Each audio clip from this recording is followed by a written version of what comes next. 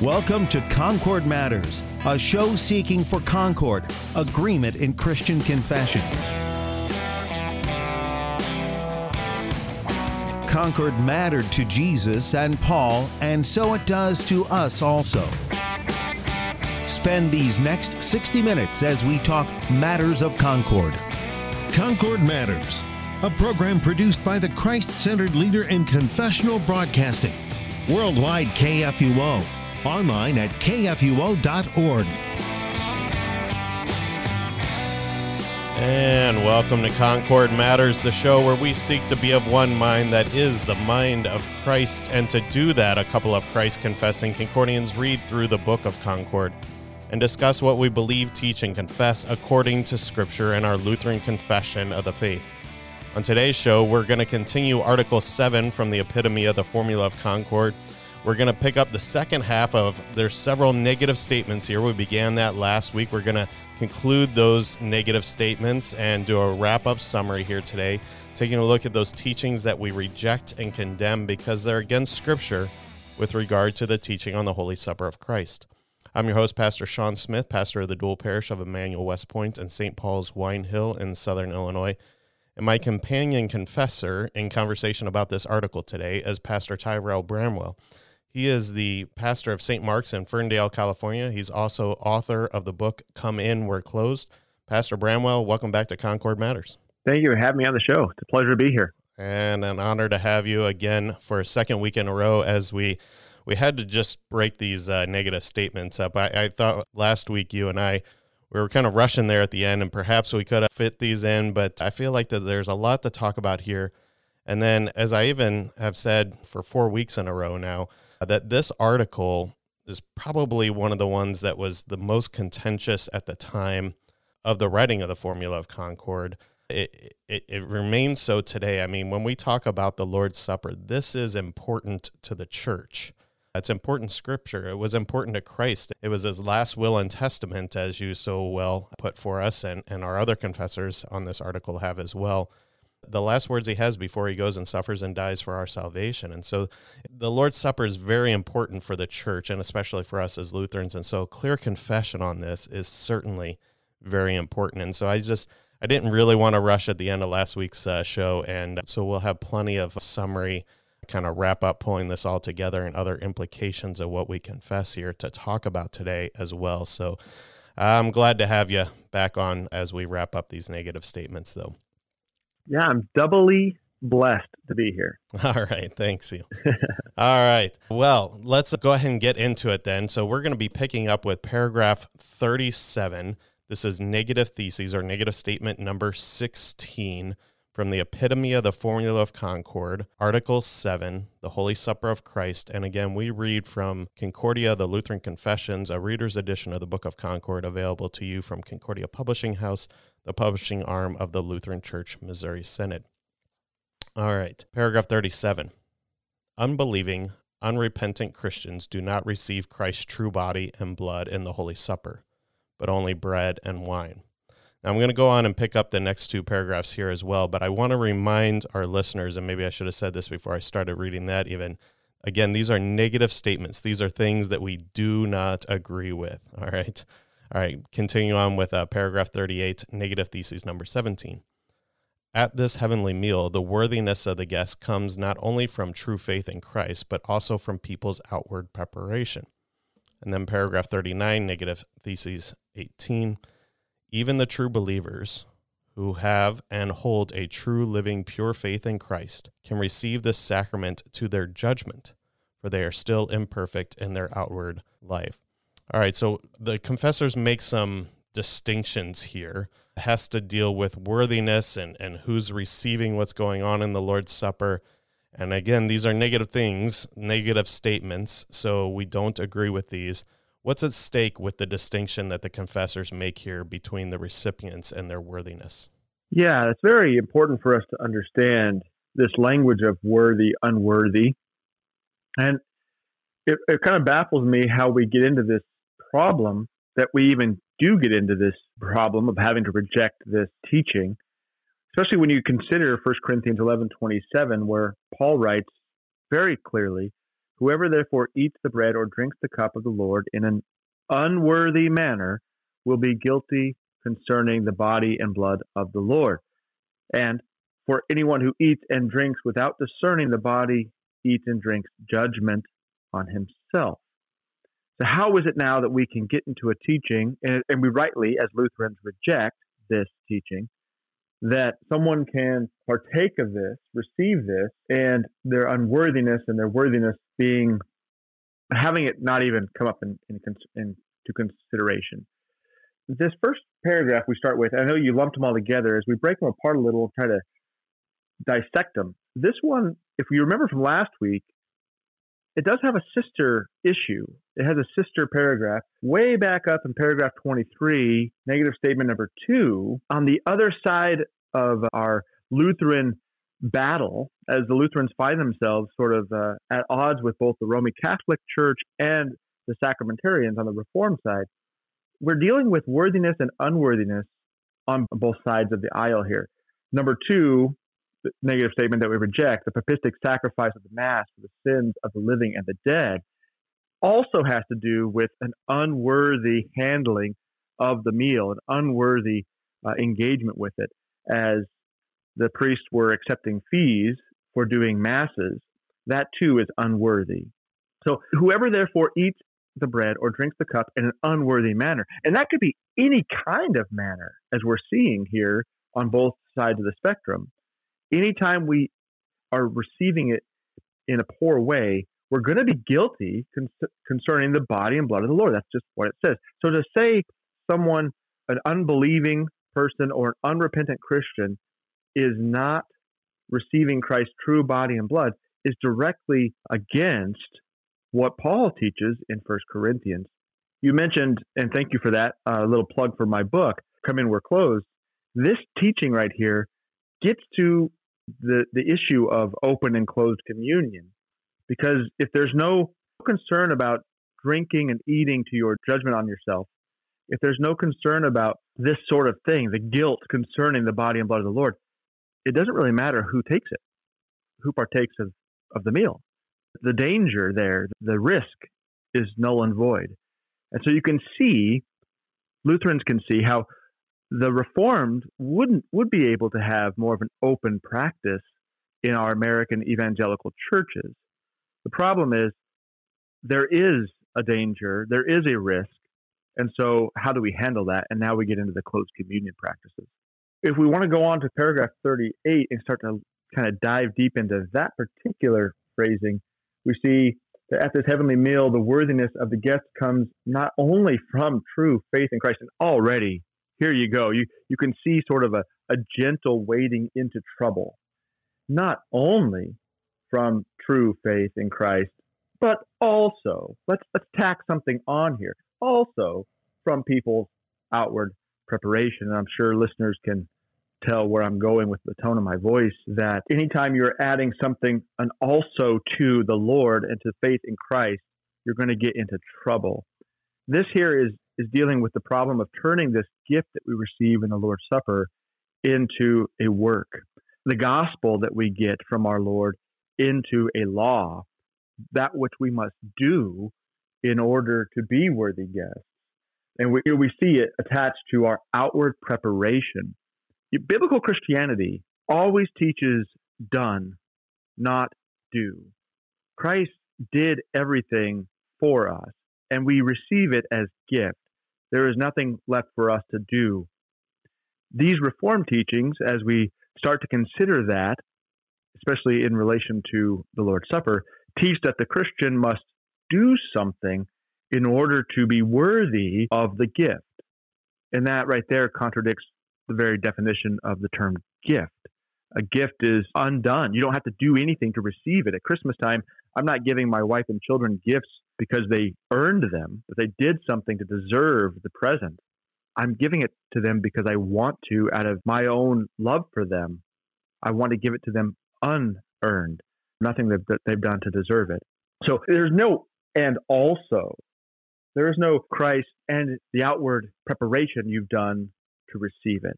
We talk about the Lord's Supper as a foretaste of the heavenly banquet, of the feast to come. And if the Christian recognizes from Scripture that there is nothing we can do to earn our heavenly banquet, the final Lord, the marriage feast that we are awaiting on Resurrection Day, if there's nothing we can do to earn that, why then would we let something creep into our understanding that we can do something to earn this foretaste, the appetizer, if you will, to our heavenly banquet? Scripture doesn't teach that. The Lutheran confessions obviously reject it. We see Ephesians 2:8 and 9 are here. Romans 3:28 are here. Faith alone, not by works, by grace. We see gift language. And so this also, as we look at the affirmative statements, which is now a few episodes back in your lineup here, but if you look at the affirmative statements, number, I think it's 8 and 9, is the counterpart to this, the things we do teach. Affirmative statement number 8, we believe, teach, and confess also that there is only one kind of unworthy guests, those who do not believe. About these guests, it is written in John 3:18, whoever does not believe is condemned already, and this judgment becomes greater and more grievous, being aggravated by the unworthy use of the Holy Supper, 1 Corinthians 11:29. And then number 9, we believe, teach, and confess that no true believer, as long as he has living faith, however weak he may be, receives the Holy Supper to his judgment. No believer, as long as he has living faith, however weak he may be, receives the Holy Supper to his judgment. For the supper was instituted especially for Christians weak in faith, yet repentant. It was instituted for their consolation and to strengthen their weak faith. Matthew 9:12, 11:5, and 11:28. So then on to hang part on there of this, before you go on. Three group. Before sure. you go on, real quick. As we had in the affirmative statements, we talked about the connection with the small catechism and the wonderful question that Martin Luther includes in there: who receives this sacrament worthily? And especially as we get 1 Corinthians 11, you can receive this in an unworthy manner, right? And I think you covered well there. This is a connected issue when it comes to closed communion then too, right? Is that right? The fear is that the pastor is making a judgment. You know, when a person comes in and we ask them to speak with the pastor and we have a discussion with them, their fear is, especially for those who know that they've probably been away from church for a while, maybe at one time they were confirmed in the church, but they haven't been around for a long time, and maybe they've even been going to another denomination and really even made their membership in another denomination, but hey, they were confirmed Lutheran or, whatever the case may be. Mm-hmm. But they come to the pastor, and the pastor saying, I don't think it's a good idea for you to commune with us today. Well, pastor, you've just said that they're unworthy. And that's a hard thing for them to hear, right? And we talk Absolutely. rightly about what makes us worthy, faith in Christ. And so we certainly have the positive side, but is there an appropriate time to say, I'm sorry, you're not worthy to receive the Lord's Supper here with us? Can that be done in a loving way? Oh, of course. And it's actually the only way to be loving in terms of communion, to allow someone to take communion, to avoid the discomfort of saying you're living in an unrepentant manner, you've been gone for a very long time, so whether you realize it or not, you have been rejecting the Lord's will for your life. You've been denying that he wants you to be here, to hear his word, and therefore you've been sinning against the third commandment. To have that conversation is the hard thing to do. So we like to avoid confrontation, right? And so it's so tempting to just let someone go to the rail and receive this. And for Lutherans who go back to the Bible, who understand, as you're pointing out, that Luther so well puts into his small catechism, that there is one way of being worthy, and that is to have faith that the Lord gave his body and blood for us, for the forgiveness of our sins. So to just gloss over that and allow someone to come to the rail is to do a disservice to them. And as I started to say, the whole point of that was to say that the only way to show love to someone is to say, wait a minute, pump the brakes for a second. Do you know what you've been missing? Are you repentant of your sins? Do you know that you've been sinning? Perhaps you don't even know what you're being absent for all this time, that it potentially was sinful, that there might not be a good reason, that sitting at home and watching TV on Sunday morning is not a good reason to be missing church. that you're rejecting what the Lord would have for you in your life. And so there's some pastoral counsel that needs to go in there, and that is the loving thing. I oftentimes like to bring this back to parental relationships. When I tell my children no, it's because I love them. It is not because I'm a mean dad who just likes to say no. Oftentimes you hear psychologists or self-help book type folks talk about how parents are in the business of saying no, and there may be something to that. But why? Because we love our children. I don't want my child running into the street when a car passes by, and so I tell her, no, don't go there. I love you too much to see you get hit by the Chevy truck going by. Right? Same thing with communion. As a pastor, I've been called to be a steward of these mysteries. I've been called to be a person there to help guide in love the flock under my care. And so when someone comes into the sanctuary and just expects to receive the Lord's Supper, I have to show them what it is, why they want it, what it does for us, who gave it to them, and all the different things that go into it, so they receive it to their blessing and not to their detriment. That, as you said, Pastor Smith, that is the loving thing. I love to hang on that word love, because in American culture, we misuse that word like nobody's business. Love to us, we use the same word with a different meaning, right? I love a Snickers bar and I love Holy Communion. What? Okay, well, you can use those words if you want, but make sure you understand you're using them in two different ways. I like a Snickers bar a lot. I love receiving communion in its truest fashion for what it is. And I'm not going to let someone, as a pastor, now speaking as a pastor, I'm not going to let someone take this to their judgment, to their detriment, if that person has been given to me to care for. It's hard for our evangelical friends who show up in a Lutheran church. It's hard for them to understand this, and we should have a sensitivity toward them for sure, a sympathy and a love for them, because they haven't been taught the actual biblical understanding of what is happening. And so it does come across kind of rude that we would say, no, you can't have this, because they don't understand. There's a sense of entitlement, and you can understand, as we've been going through these negative statements, that why it would shock them that some pastor would exercise some judgment over their lives, when everything, as we've been seeing, is a spiritualization. Everything is internal, and everything is about them and the Lord. Nobody else needs to be involved, especially not a cleric in our day of anti-clericalism that we live in. You stand over there in judgment, and therefore I'm going to do everything I can to reject you and dismiss you. And that's a knee-jerk reaction. We're all like that. The cop pulls you over, and you instantly you're getting into this demeanor of, I didn't do anything wrong, and you become defensive.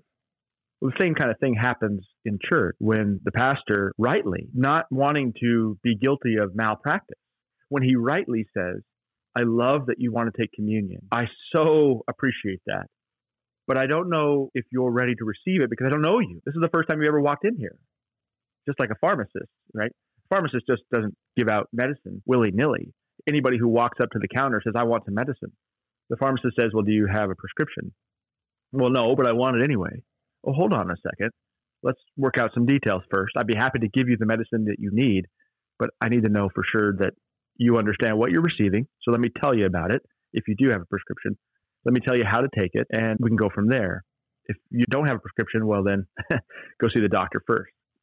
So yeah, all that we're ever doing with closed communion is loving these people who come into our door. It seems opposite because we live in a predominantly Reformed culture who don't have a proper understanding of what Scripture teaches, which is, like I was about to take us to the next paragraph, it deals with judgment. And I'm so glad you slowed us down so we could talk about that.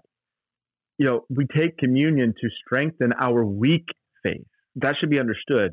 Communion is not something we receive already as strong athletes in the race, right? Communion is something we take as weak athletes, people who barely know how to walk, people who barely know how to even put their feet in front of them. We come to the Lord's table that He would strengthen. He would strengthen us, that He would be like Daddy with His arms under the 2-year-old's armpits there, helping the toddler, or maybe not 2, maybe a little younger than that, helping the toddler learn how to first take those steps. Right? That's where we're at with communion. We see that it's good to be doing, but we don't know how to do it.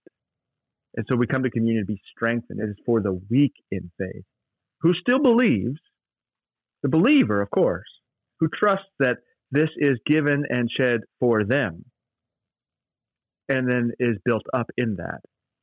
Not receiving judgment. We reject that as we get into paragraph 39. We reject that someone who's a true believer can still somehow haphazardly end up taking this to their judgment. Well, there's no certainty or comfort at all in there. Just like I was talking about earlier about turning this gift into a law, into a work. Oh my goodness. By the time we get into paragraph 39, there was nothing but despair there. If that's the teaching that we would accept, that this idea that a true believer who holds to a true, living, pure faith in Christ can still receive the sacrament to their judgment, for they are still imperfect in their outward life. Oh my goodness. What horror. My life will always be outwardly sinful and wrong. It will always be imperfect on this side of the resurrection. That's precisely why I need to go to communion, to have the certainty that though my outward preparation is lacking, I am still forgiven of my sins. That it has nothing to do with my outward preparation and has everything to do with Christ and what he's done for me. All I do is receive that by saying, I believe it to be true. I have faith in it, though my faith is weak. Lord, I believe, help my unbelief. Which I think is the point of connection with those. And I think you phrased that really well. It's a loving thing to say, based on your confession or lack of confession by not coming for a while, or again, whatever the case may be. The loving thing may be to make that judgment and say, I'm not sure that this is best for you now, but let's have a conversation about this later. And of course, I've seen it. I'm sure you've seen it. Sometimes people get offended. I often like to say it's almost cliche, but it's like, you're making a judgment on me as a pastor here too, that what we confess in our church body is irrelevant.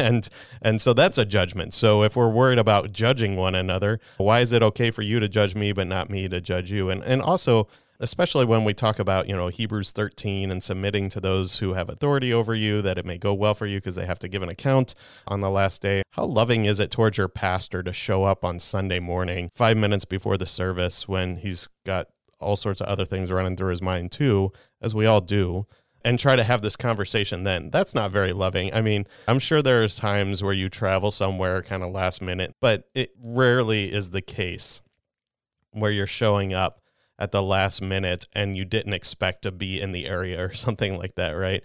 Do your homework if you're traveling, talk to the pastor, allow time for a conversation. If you got loved ones, family that are coming in, say, hey, we need to talk to pastor before Sunday morning, and make sure you sort those things out and make sure the pastor knows, because it's also not very loving to stand up there at the rail and have to try and make a decision because maybe they even came in late or things like that. So let's love one another and allow time for these important conversations. Yeah, the love thing here is, it kind of came to a head, a little personal story from my life as a pastor.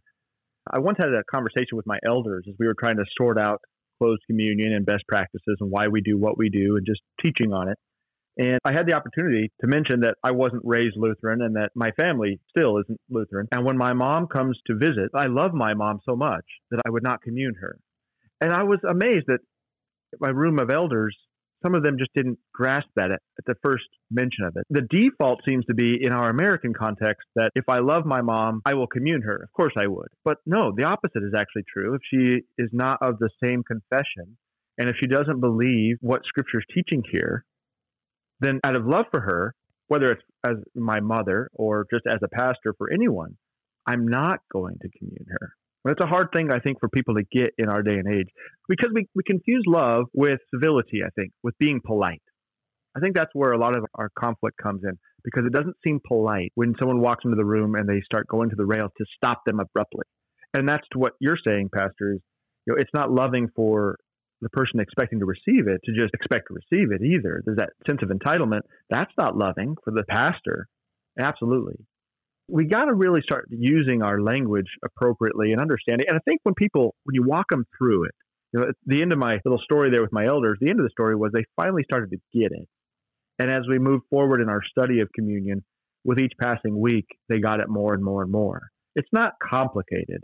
it's just not as familiar to the American people, church people, as we would like as Lutherans. And it's important to cite that it's Scripture that gives us this language of worthiness, and that we should Amen. be considering these things, as you so well brought in 1 Corinthians 11. And I agree. If we truly believe what God gives to us in Holy Scripture, I think this simple confession of the small catechism has been really helpful for me, and having some confidence in saying, yeah, I'm sorry, you're unworthy, simply because anyone who does not believe these words or doubts them is unworthy and unprepared. That's what we're taught in a very simple way in Luther's Small Catechism from a very young age. Fathers teach it to their children, right? And so we need to be able to confess that. And of course, as we always recognize, and as this show brings up quite a lot, confession, Jesus himself tells us, will bring hatred from the world. And so I'm there with you. However, I was going to say, but we're up against a break, so we're going to have to take a break here. But I was going to say, I think that was an excellent point to say, but we can also exercise that judgment and say, I'm sorry, I don't think you're worthy here, but let's continue the conversation. But also to consider that they probably have some understandings as it pertains to outward preparation and those sorts of things. I think that is the connecting factor with paragraph 39, but we'll just go ahead and have to pick that up after this break. So please come right back.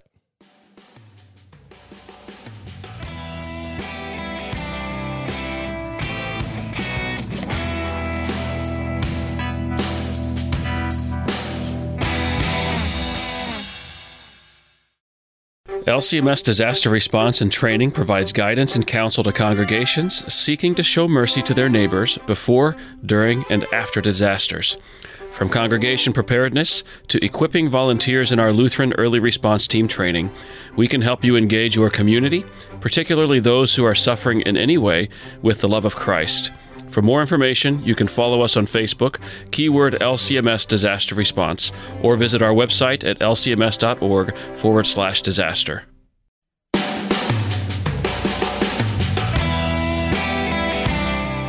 And welcome back to Concord Matters as we continue our look at the epitome of the formula of Concord, Article 7, the negative statements of Pastor Tyrell Bramwell, pastor of St. Mark's in Ferndale, California, and author of the book Come In, We're Closed. And just before the break here, we were talking about 37 and 38, talking about the worthiness, and I thought great discussion there tying into closed communion. I really liked your point that you brought out about we can be loving and gentle towards those who just come from a different background, or at least the influence in America. I feel like I've said it every week on this article in particular, the huge reformed thinking that has just dominated broad American Christianity. And ironically, as it was influential at the time of the writing of the Formula of Concord, as we've talked about specifically with this one, you have those crypto-Calvinists who their teachings were coming into the Lutheran Church.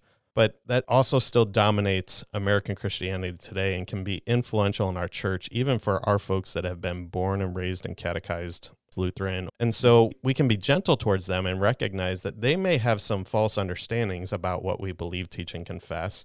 And we just have to live in the tension of, yes, there is a place to make judgments, and they're making judgments against us and what we say and what we teach when we gather together. And so I think one of the things, just to set this up, and then you can take it, Pastor Bramwell, on paragraph 39, but I think one of the things that, at least in my encountering of the conversations, that they're really worried about is that I'm judging not even so much what they confess. I think for most Americans, we don't even think about what we confess, just to be honest. But they're judging the outward things, which is what we're not judging, right? We're not talking about outward preparation. That's not what we're talking about when it comes to worthiness. We're talking about, do you have faith in what Christ gives to us in his own words? But I think their thinking is on outward things. So you're saying I'm not a good enough Christian because I haven't done any sort of outward acts. And so go ahead. I think that does tie in then and connect us into paragraph 39 when it comes to even our own consideration of worthiness. And I know I've encountered a lot of Lutherans that struggle with this, have I done enough? Do I believe this enough? And those sorts of things in terms of coming to the Lord's Supper. Throwing a lot at you there, so go ahead. Yeah, no, that's good. There does seem to be, an interesting intersection with the Reformed culture, as you mentioned, in America, American evangelicalism, and Lutheran teaching, and when those two interact, when someone visits a church or something. And you're absolutely right. What is being judged, what is the center of our attention is not the internal. It is the outward stuff, which is the very thing we're saying we're not worried about, we're not dealing with. I was thinking about this over the break as well, and maybe this will help me get to all that you threw at me in my own kind of way. While we were on break, I was thinking, for the casual Christian, the person who calls himself a Christian, but who has not been in church for a while, who is wandering back, who is maybe seeking, right, is searching for something, and they come into church with a Reformed framework in mind. As I was looking at these last three paragraphs that we're looking at right now, I was thinking to myself, the Reformed teaching, the sacramentarian teaching here, if we were to accept it, would mean for that casual Christian a much sterner judgment than what the Lutheran pastor is confronting him with. I don't know if that makes sense. But with the impetus on the outward preparation that the Reformed are teaching that we're rejecting, and with that physical preparation and the works that they're bringing, that better scare you to pieces if you're of that mindset that you're going to receive this supper.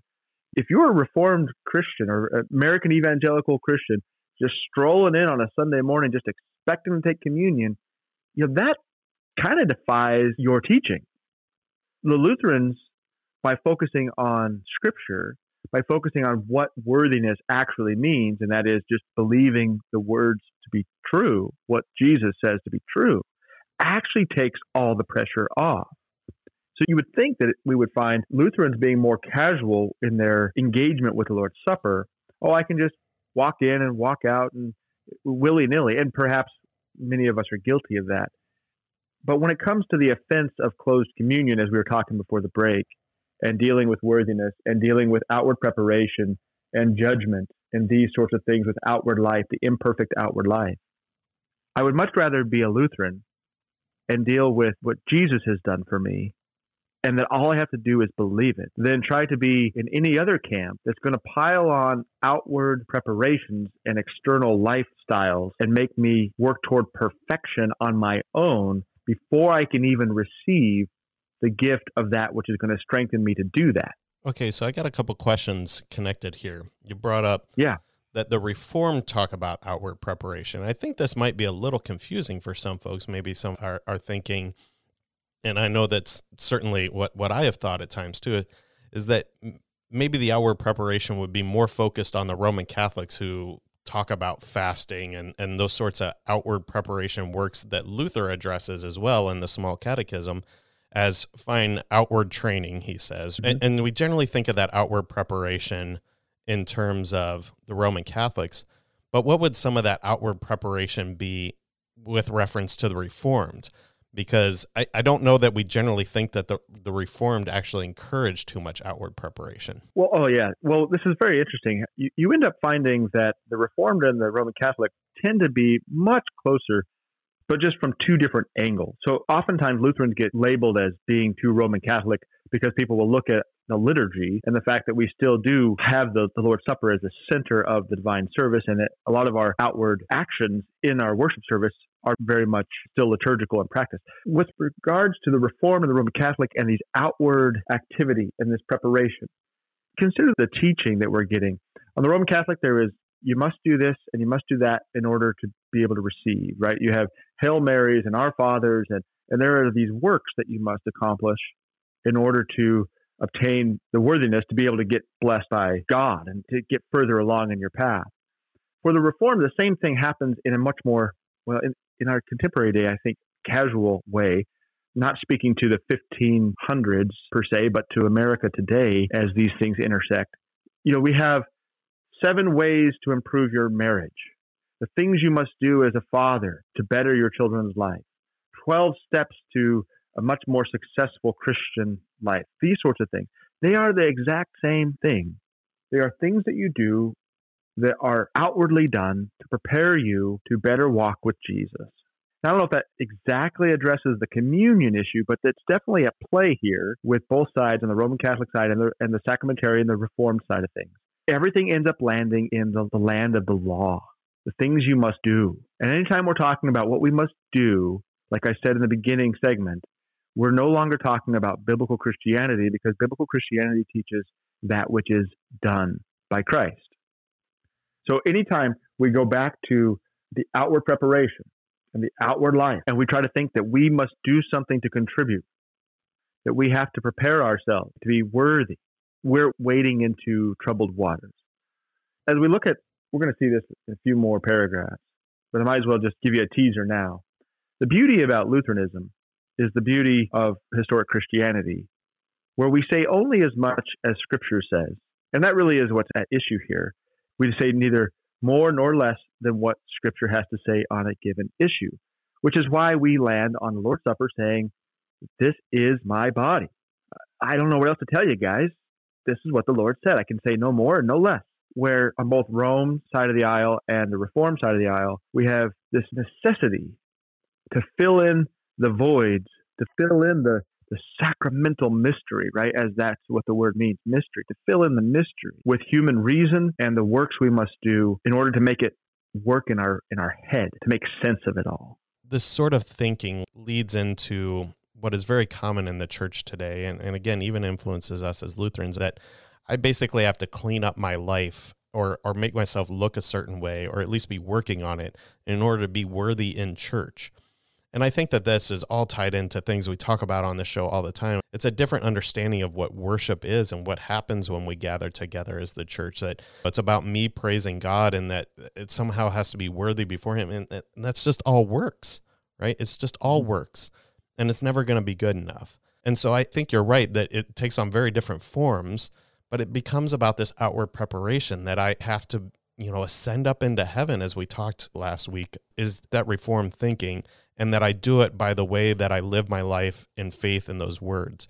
But then I think the connecting matter in here too, when it comes into this matter of true believers receiving into their judgment, I think that this one shows up probably in the Lutheran Church a good bit. I've known quite a few folks that are scared to death to go to receive communion because they have this, again, kind of, whether it's from the Roman Catholic or Reformed or just from wrong thinking, and it's our own sinful nature at work, that I somehow have to really be believing this. I have to really be sorry for my sins. I really have to have my life cleaned up and together in order for me to go up to that rail up there.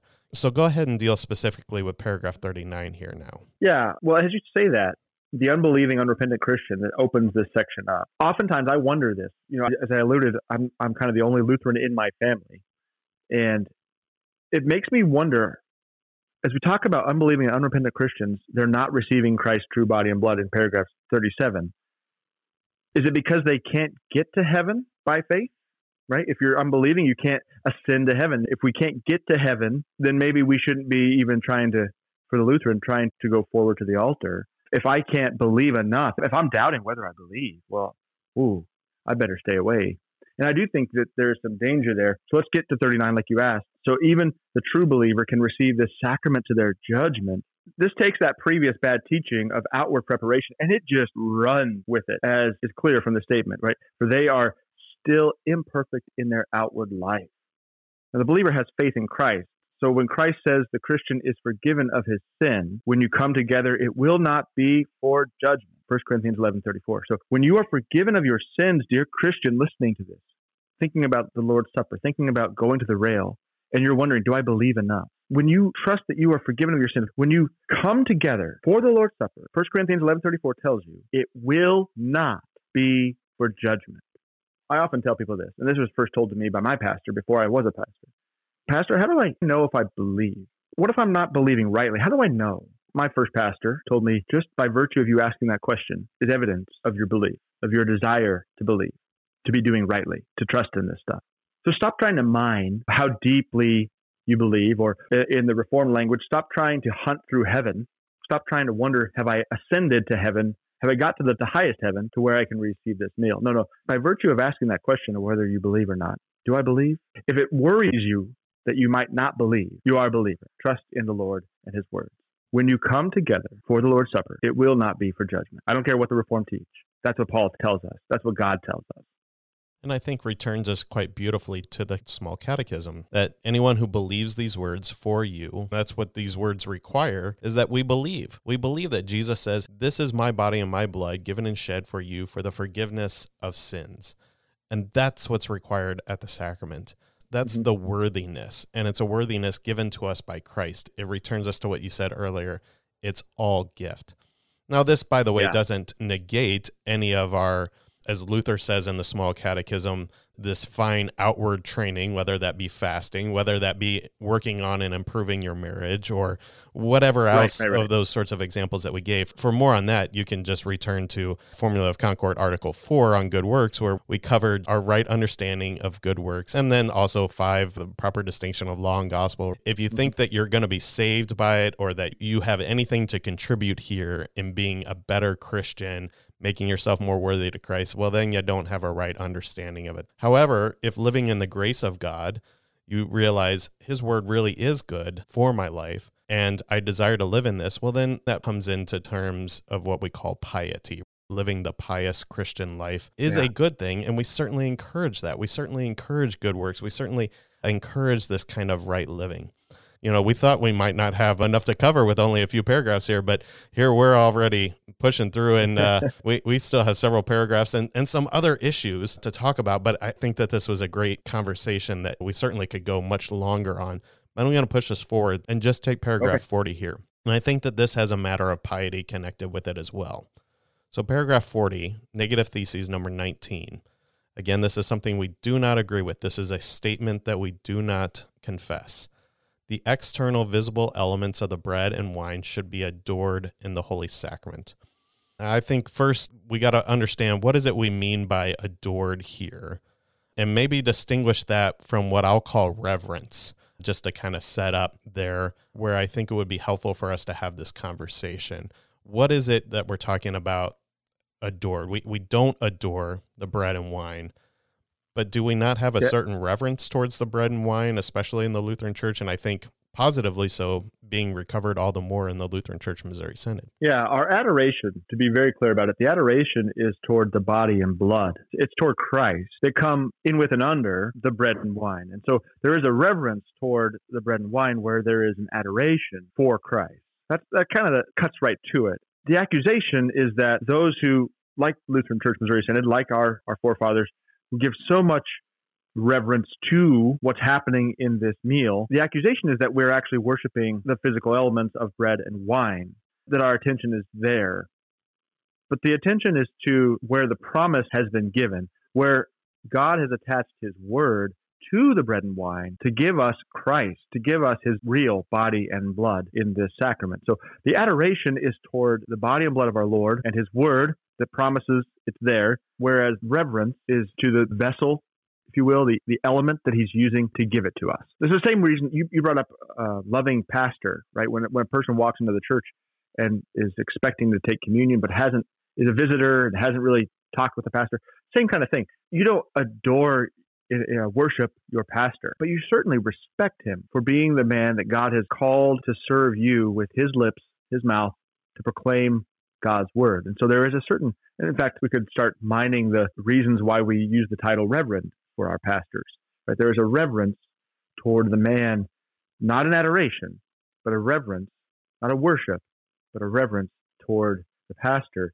as a means of delivering to us the grace of God. Same goes for the bread and wine. I suppose you could say the same thing goes for the water in baptism as well. I think that's really important because I think we understand that we should have a reverence. Lutherans will kneel when we come forward for communion. Lutherans, we certainly have a great reverence when we as people come forward and receive it. And also as pastors, we show this reverence. It's a practice I've recovered, kneeling when saying the words of institution and showing that reverence that, yes, this is Christ's body and blood in, with, and under this bread and wine here. And so I think you nailed it right on the head there. A great place for us to focus is that Jesus himself tells us this is so, and we believe it. And so we have this adoration of Christ. This is your word, and we believe that, and that's a great comfort to us. And so we're very reverent and respectful when we come to that. and connection of how we view the relationship with a pastor. I mean, there's lots of things that we can certainly go on about here. One of the ones that I commonly make, just because of how I know how our American minds work, that sometimes we're so, as you said earlier, anti-clerical, but yet we can see it when it comes to, say, an American soldier that's killed in action. We want the formality of the ceremony of the funeral and the 21 gun salute, and we love all of those sorts of things, and they are very moving. And we certainly could be in danger of adoring the particular person who has lost their life in service to our country. But I think most often, and it is a right thing to do here, is that their life has been sacrificed in the defense of our American freedom. And so this whole ceremony and reverence that goes around it is a very good thing to honor what is being served there. Even more so Absolutely. When it comes to the sacrifice of Christ Jesus on the cross for our eternal salvation, right? I'm not against the ceremony that is attached to the funeral of an American soldier. I certainly commend it as a fine thing, but all the more so when it comes to Christ. If we're going to have that reverence in an American civil ceremony, we should certainly have that sort of reference when it comes to Christ, but understanding what's going on there. All right, we need to push forward because we only have a few minutes left here, but some other things to tie in with that presence of Christ in, with, and under the bread and wine. Paragraphs 41 and 42, and then this will close us out. Likewise, we also hand over all proud, frivolous, blasphemous questions, which decency forbids us to mention, and other expressions to God's just judgment.